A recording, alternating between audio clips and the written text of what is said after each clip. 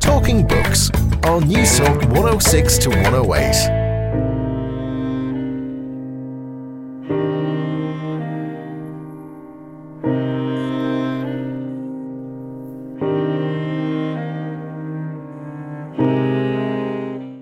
I have learnt to really appreciate in full what we mean when we say time is precious. You know, we think of it as something to spend or to save, like a commodity, but you can't. Time is not transferable. It's not something you can't wait till you're 85 to start having fun times. It's no use cutting back on your hobbies, as you say, and then hoping that you'll be able to go running up mountains in 10 weeks' time when you haven't done any exercise at all. You need a more relaxed and balanced perspective that allows you to find time for everything that you want to do. Whoever controls time controls people. The insightful words of British journalist, writer and editor Catherine Bligh from her new book, On Time, Finding Your Pace in a World Addicted to Fast, published by HarperCollins. Hello, how are you? And you're very welcome to Talking Books. I'm Susan Cahill. It's lovely to have your company this evening. Well, on tonight's show, we're going to unpack time with British writer and journalist Catherine Bligh and ask, what is time and why has it become so complicated? In On Time, Catherine Bligh argues, we treat time as a thing to spend, save, waste, lose or kill. But time is not a commodity. It is a dimension of experience, and in the final analysis, it's all we have. It's our only vehicle to be alive in. So how do we change our attitude to time? And is it possible to stop clock watching?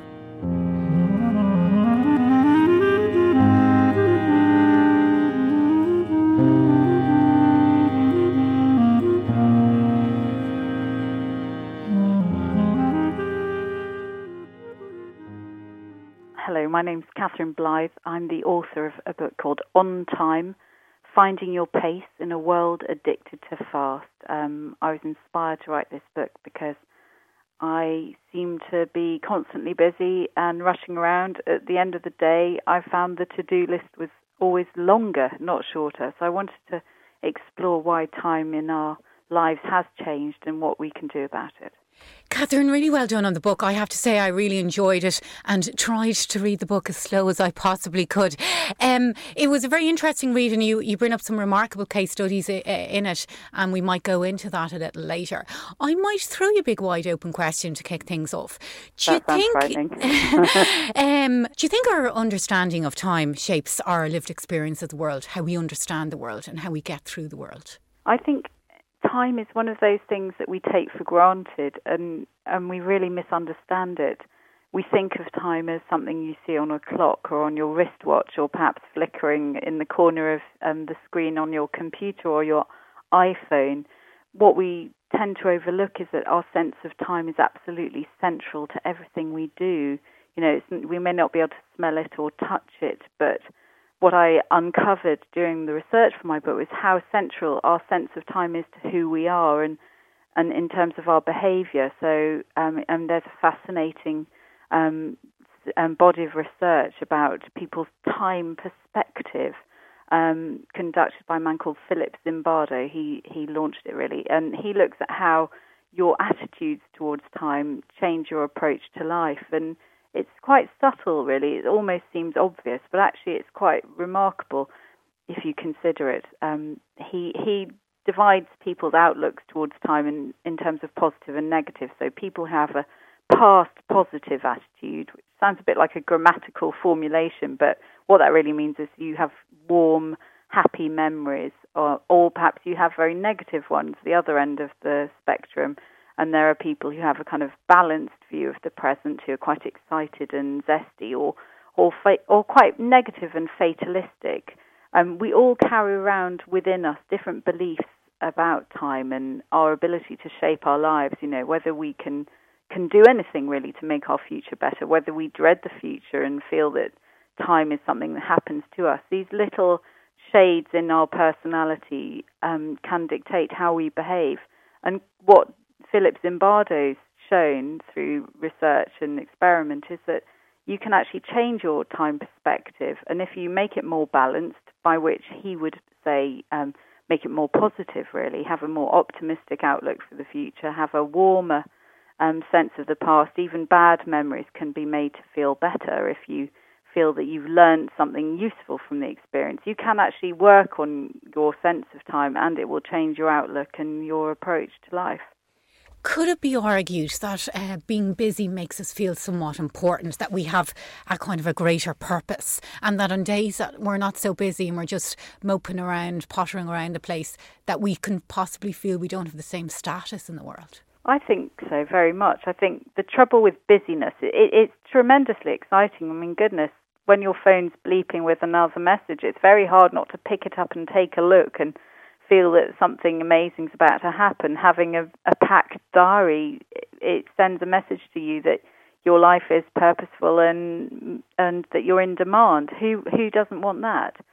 But at the same time, I've noticed a tendency in myself and lots of people to kind of pack the schedule or to feel like you're operating on sort of multiple channels simultaneously, to think that that's making you more productive or more important, when actually it can be having the opposite effect. I mean, I'm a woman, I have children, I work, I try and run a family life, listen to me, Mrs. Smug. And sometimes I do buy into this idea of myself as Mrs. Multitasker, as if I'm some Hindu goddess with, 8 pairs of arms, trying to do so many things at once. And that can make me feel quite good, but when you drill down and see what you achieve when you're operating in a state where you're only giving bits of your attention to everything, or you're so pressurized worrying about how you're going to get to the next thing that you don't actually occupy the moment you're in, this way of approaching life, which I think is being forced upon people, even if they don't necessarily seek it, simply because interruption, distraction, and fast-moving business lives are more and more prevalent. It's actually quite inefficient in many ways. I mean, for example, multitasking, they reckon it's about 30%. It takes 30% longer to complete a couple of tasks which you're trying to do simultaneously rather than doing them one after the other. And the problem with multitasking doesn't just stop there. You're much more likely to commit errors. They reckon twice as many. And more importantly, I think, is that as soon as you're trying to do lots of things at once, it's a straightforward mathematical problem. Do 10 things at once. If one of them goes wrong, then you're not just experiencing a problem with one thing, you're experiencing it with 9 others, and the interrupted, distractible world that we now live in, our lives are threaded with social media and technology in ways that open up loads of fantastic opportunities. It's really exciting. By the same token, we are now used to living in a climate of time pressure, which is imposed by the fact that you're always being interrupted. I mean, if you do email, which nearly everyone does, that probably takes up about a third of your working day. If you work in an open plan office, which again many people do, if you're always being subjected to noise, well, they say that even mild background noise, like in a gentle gossip in a very sotto voce cafe, that will deplete your ability to concentrate by 20%. In so many subtle and insidious ways, living in a kind of busy, noisy, buzzy environment while stimulating and distracting in a kind of fun way also makes it much, much harder to actually drill down and do things. And what we don't appreciate, and again, something I learned researching my book, is that our ability to pay attention is a function of our willpower. They are sort of interchangeable. And our capacity to pay attention, to concentrate, and to stick at something that we may not want to do gets weaker over the course of the day. And the more we're forced to switch between tasks or our attention is distracted, when your mind is hopping from one thing to the next, or someone pops over and asks if you've got a second just to discuss something, that exerts this enormous cognitive load. It's much harder to get your train of thought back on track than you might think, which again depletes your willpower, depletes your ability to pay attention. That's why operating in a climate of busyness, a kind of culturally driven busyness, it can make you feel important. Your heart might be racing, but it's probably stress rather than the excitement of accomplishment. And that kind of stress has an enormous range of impacts which we should question, I think. Not least the fact that when you are stressed, your ability to think and to think creatively really does diminish. Yes, you'll get things done if you've got a deadline. I mean, someone who works in radio, I'm sure you watch the clock a lot and you're used to deadlines and you know that, yes, you'll get the job done when you need to do it. But is it necessarily going to be your best work, or are you more likely to fall back on, received habits, less original solutions? These are the kind of trade-offs we're making all the time when we work in a busy environment or when we, take ourselves off somewhere quiet. If, by some miracle, we can find somewhere quiet. But we all eventually have to face what is our relationship with time in whatever way it is, whether it's dysfunctional or not. And, do you think that if we let go of that controlling idea on time and the obsessions with time... And what time management has a that we can actually inadvertently and ironically open up time because we're less obsessed. Yes. Well, I mean, the fastest way to not enjoy the moment you're in is probably to think about how much time you've left to do it in. Watching the clock is very seldom the sign of someone having a really good time. And you certainly don't want to see someone looking at their watch when they're talking to you or kissing you. I mean, as soon as we think about time, we are probably not enjoying it. There was a brilliant study I came across in Harvard. Some psychology students came up with a really simple way of testing people's experience, subjective happiness. They gave them an app to go on their phone or whatever device that would, irregular, random moments during the day, ask them two questions. What are you doing and what are you thinking about? And it found that, surprisingly perhaps, the things that we think will make us really happy don't necessarily. If you're sunbathing, that might not make you happy. If you're running, you might feel terrible. There's only one sign of, or one kind of guaranteed measure of someone feeling happy. It's when their mind is on what they're doing at that particular moment. So, a constant self-consciousness of thinking, right, my day is scheduled into 5-minute blocks, and if I do this by this point, then I will achieve this, and then I'll have had a good day. I think it's a bit misleading. One of my motivations for the book was not to say, look, we're all time poor, this is how to be more productive and pack more in. It was actually to say, no, let's stand back. Let's question this idea that productivity and busyness are the highest possible goals. Let's see what it would mean to be time rich. And I think you can sort of have your cake and eat it. I think if you feel busy, then slowing down, you'll find you are more effective. I think if you stop obsessing about every minute and start looking at the rhythm of time in your life, you'll actually get a lot more done anyway and feel a bit happier. You write somewhere that when you became a mother, life entered a reverse time zone. I thought that was really interesting. And I'd say that any mother would say to you that their relationship with time changed enormously, if not absolutely fundamentally, when they became a mother. On so many levels. I mean, there's sleep.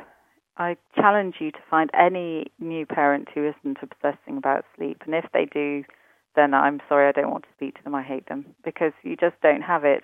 And when you're in a state of exhaustion, for a start, you learn something basic that although most of us live within a 24-hour cycle, the circadian cycle, babies just don't. And you have to train them into time. I think, that was the moment where I realized that I'd lost a lot of freedom and a lot of my time seemed to evaporate trying to master new, incredibly basic tasks. Just leaving the house seemed to take me about an hour and a half, by which point then someone would want to go to sleep or have their nappy changed. You feel like you're running very hard through glue and moving exactly an inch forward every day. But it also taught me other things about time in terms of sheer enjoyment. I mean, when you're with a child and when you're not worrying about the next meal and you're relaxed, you do get you get some sort of weariness peeled from your eyes if you see the world anew again through a child. And the incredible joy and fascination of just about everything, that's really fantastic. And they don't need to meditate or learn mindfulness or to be in the moment. That's just what children do. But as my children grew older, simply observing how you sort of try and break them to the wheel of time. Getting a child to understand that hurry up, we need to be there on time is a meaningful thing and worth respecting rather than a reason to have a nervous breakdown. You break them into it, and it certainly made me question some of the obsessions we have. I have many friends in West London, a lot of whom have given up big, important careers where they micromanaged every second of their lives, and now, unfortunately, they're micromanaging every second of their children's. And just being late to something for them isn't an excuse for a nervous breakdown. But I think children can teach you a lot simply about, relishing the moments, as well as, of course, something fundamental, which is, as you may have heard from your friends, I don't know if you have children, but the days can seem incredibly long and weary, and yet the years terribly short. And that's not just because you're sentimental about them growing older. It's because so much of your time is spent trying to stop your child from doing something really dangerous or memorable that there isn't that much to remember. It's just a little merry blur of preventing disaster. You write, time holds us captive to paradoxes, and it got me thinking that in a lot of ways we're sometimes stuck between the present and the past, and then somewhere in between, and wondering what the future is, that we're not really completely there within our own time. Being in the moment, yeah. It sounds like such a cliche. I mean, a friend of mine, when I told her I was writing about time, she said, please, can you just do something about this obsession? I'm so fed up with people telling me to be in the moment. I'll just punch the next person. I thought, that's not very Buddhist of you. Because although it sounds like kind of Hollywood jargon, something Gwyneth Paltrow might come at you with, it's actually an ancient sort of aspiration to just be here right now and take stock. I'm slightly irritated by the idea of mindfulness because it suggests that people have forgotten just how to be bored. I think the truth is human beings, we're all time machines because we live our lives suspended on this kind of bridge between our past and our memories and our sense of what our future should be. So we're always travelling and our mind is always wandering. And the busier your mind is, the more full it is of memories or ambitions, the harder it gets to live in the moment. That's where children have the edge on us, really, because they're not so conscious that their life has to be a story of purpose. They don't think, I've got to make however many £1,000 this year, or I can't look at myself in the mirror. They can take life at face value and just live it. As a tool, this is where we as a species have a huge advantage over all others, and that's why time is so incredible. If you think about it as a kind of compass for your sense of self, simply believing in a future and planning for it gives you incredible powers to create what you want. I mean, one of the bits of research that I found fascinating and obviously true when you hear it is that the richer and more detailed your memory is, the more likely you are to have a really strong capacity to envisage your future in detail. So there's a great correlation between our sense of the past and our capacity to build our future. And something even more compelling and quite sad, really, was the studies asking people to sort of think about themselves, 20 or 30 years down the line. And people who've got deeper empathy and the ability to see the point of view of others are more likely to have kind of warm and friendly feelings for their future selves. And those kind of people are the ones who are more likely to have good impulse control and very likely secure a decent future for that, faraway future, old wrinkled version of themselves. Whereas people who don't really have any warm or strong feelings for their future selves are also likely to be ones with very poor impulse control and live a slightly more chaotic life. I mean, it makes sense.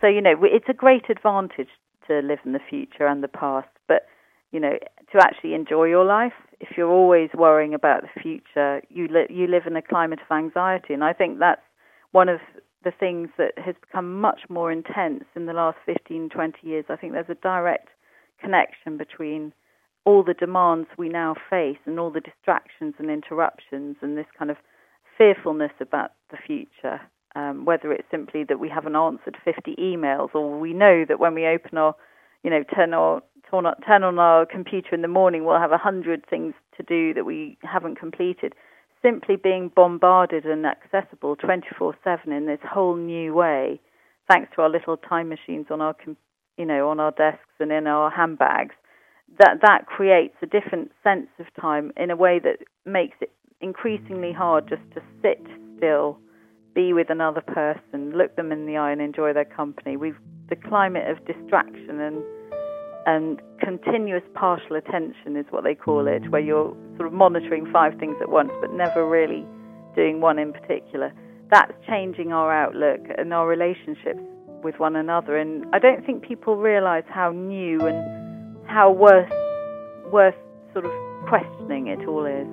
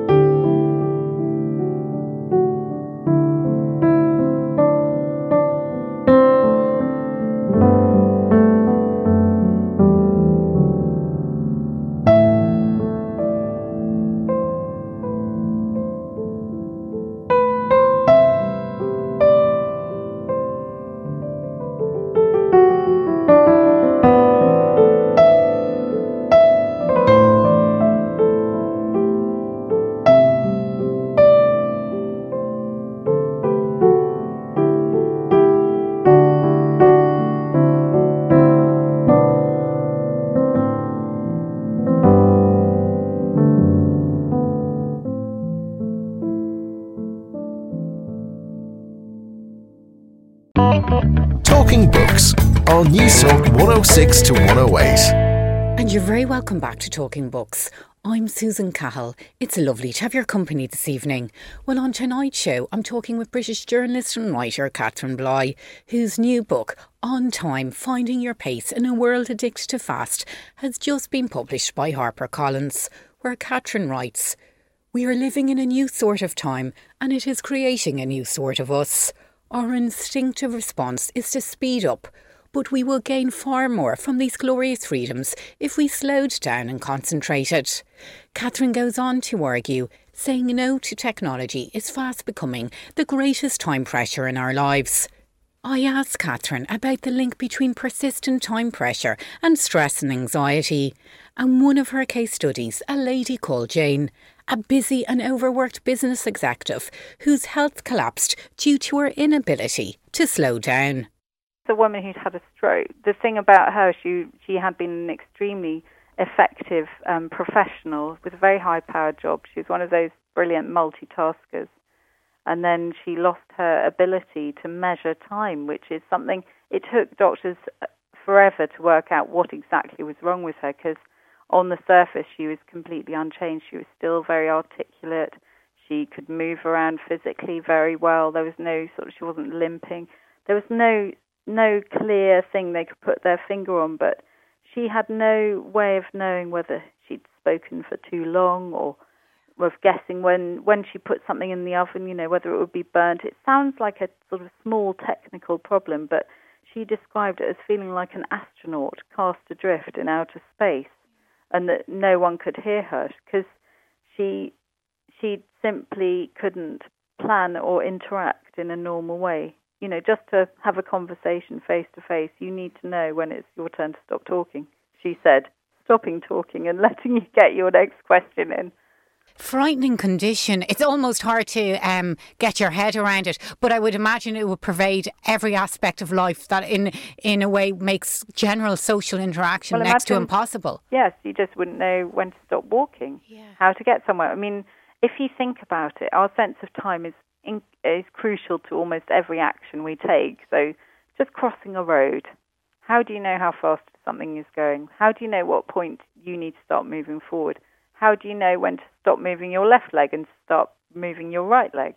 All these are functions of time that we don't think about, thank goodness. Imagine if you had to think about it. You wouldn't even be able to brush your teeth. What do you make of flexible working time and flexible working hours, the idea of working from home?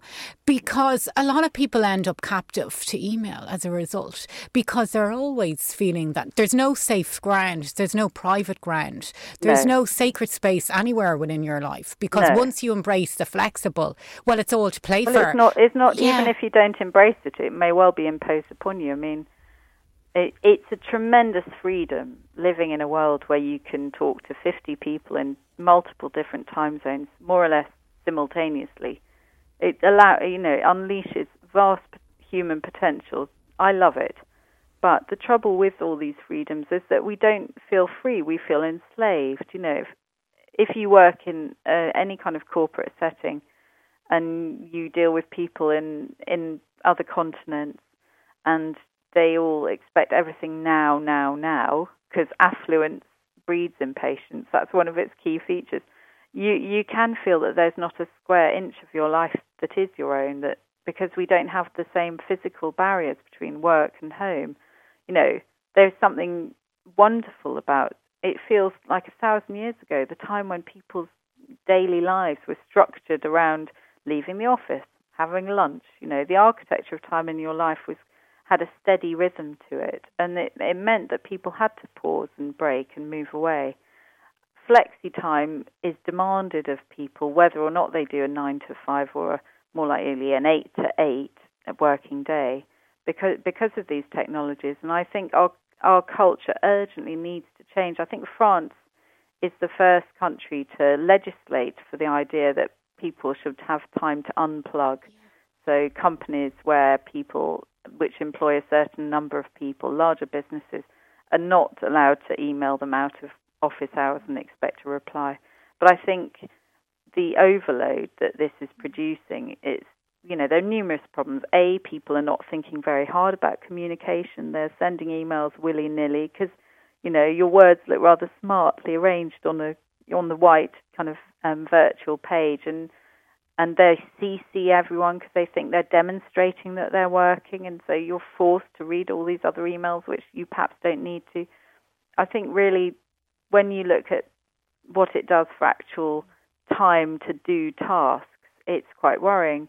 I mean, the statistic I have in the book is 28% of people's working day are taken up with email, but I think that underestimates it, and it doesn't take into account all the other media we're dealing with. If 1/3 of a corporate day goes on meetings, when exactly does work get done? The problem metastasizes because you have all this leftover sludge of work to deal with, and you can't get it done in the office. So then you have to do it at home. Flexi time, in theory, if it truly were flexible, is amazing. I mean, if you can set your own time for tasks, you can fit them around other things you want to do in your day, and you can switch off when you want to. If that's what flexi time meant, then I'm all for it. But I think we're at this point where we're dealing with the potential and the problems of new technology, but we haven't really got the policies that make it workable and humane. I mean, there's a Japanese word, I think it's karoshi, which it's a concept that death through overwork, and whether it's suicide or just dropping dead of a heart attack. And I think that problem is quite widespread, and we pay the tax in anxiety, in alcohol abuse, depression, and the rising tide of mental illness. But it takes real power and leadership and an appreciation of human capital. The trouble is we live in a world where everyone's meant to feel desperate to get a job, so employers, I think, are taking advantage. You quote a 2014 poll which showed that over a third of British employees don't use their holiday entitlements, and it was shocking to see how surprised by that. It was how addicted I must be lazy. people are. I always take my holiday. Yeah, I stretch things beyond belief, because I actually am a believer in the more time you have for privacy, hobbies, and space in your life, the greater the critical thinking. And it's true. I mean, the richer you are, the more resources you have. I mean, you work in a creative industry, so, maybe it's easier for you to make that case. But let's take another example. Student doctors. I love this statistic. So student doctors on a 9-hour shift will see more patients during those 9 hours than student doctors on a 12-hour shift. Because actually having an end stop to the day, it focuses the mind. Trying to do stuff within a limited time frame is useful. Certain time pressures are great. If people are never given a chance to switch off, then their mind never rests. And I know that in my case, and pretty much everyone's, you get your best ideas when you're not looking for them, when you actually take a mental break. You have 59% of employees check their email while on holidays. This was another survey you mentioned. I found that so bloody depressing. But has it come to the stage where we have to say, putting out an office saying I'm on a silent Buddhist retreat? Because it seems that we have become so obsessed with appearing to be switched on all of the time. It's so redundant. I think demonstrating busyness has become a massive preoccupation. Demonstrating your presence and demonstrating your commitment can almost seem more important than actually doing your job really well. The trouble is that, a FaceTime working culture, where you have the kind of office where no one dares to leave before 10 o'clock because the boss doesn't leave until then. So everyone's trying to compete to show how devoted they are to their jobs. The reason cultures like that operate, aside from them being, in theory, good for the company's bottom line, is because it's much easier to rate someone's presence and the time they've put in than actually the quality of their work. It's an unsubtle measure. And again, we've all been traumatized. The credit crunch, 10 years ago when that all started happening.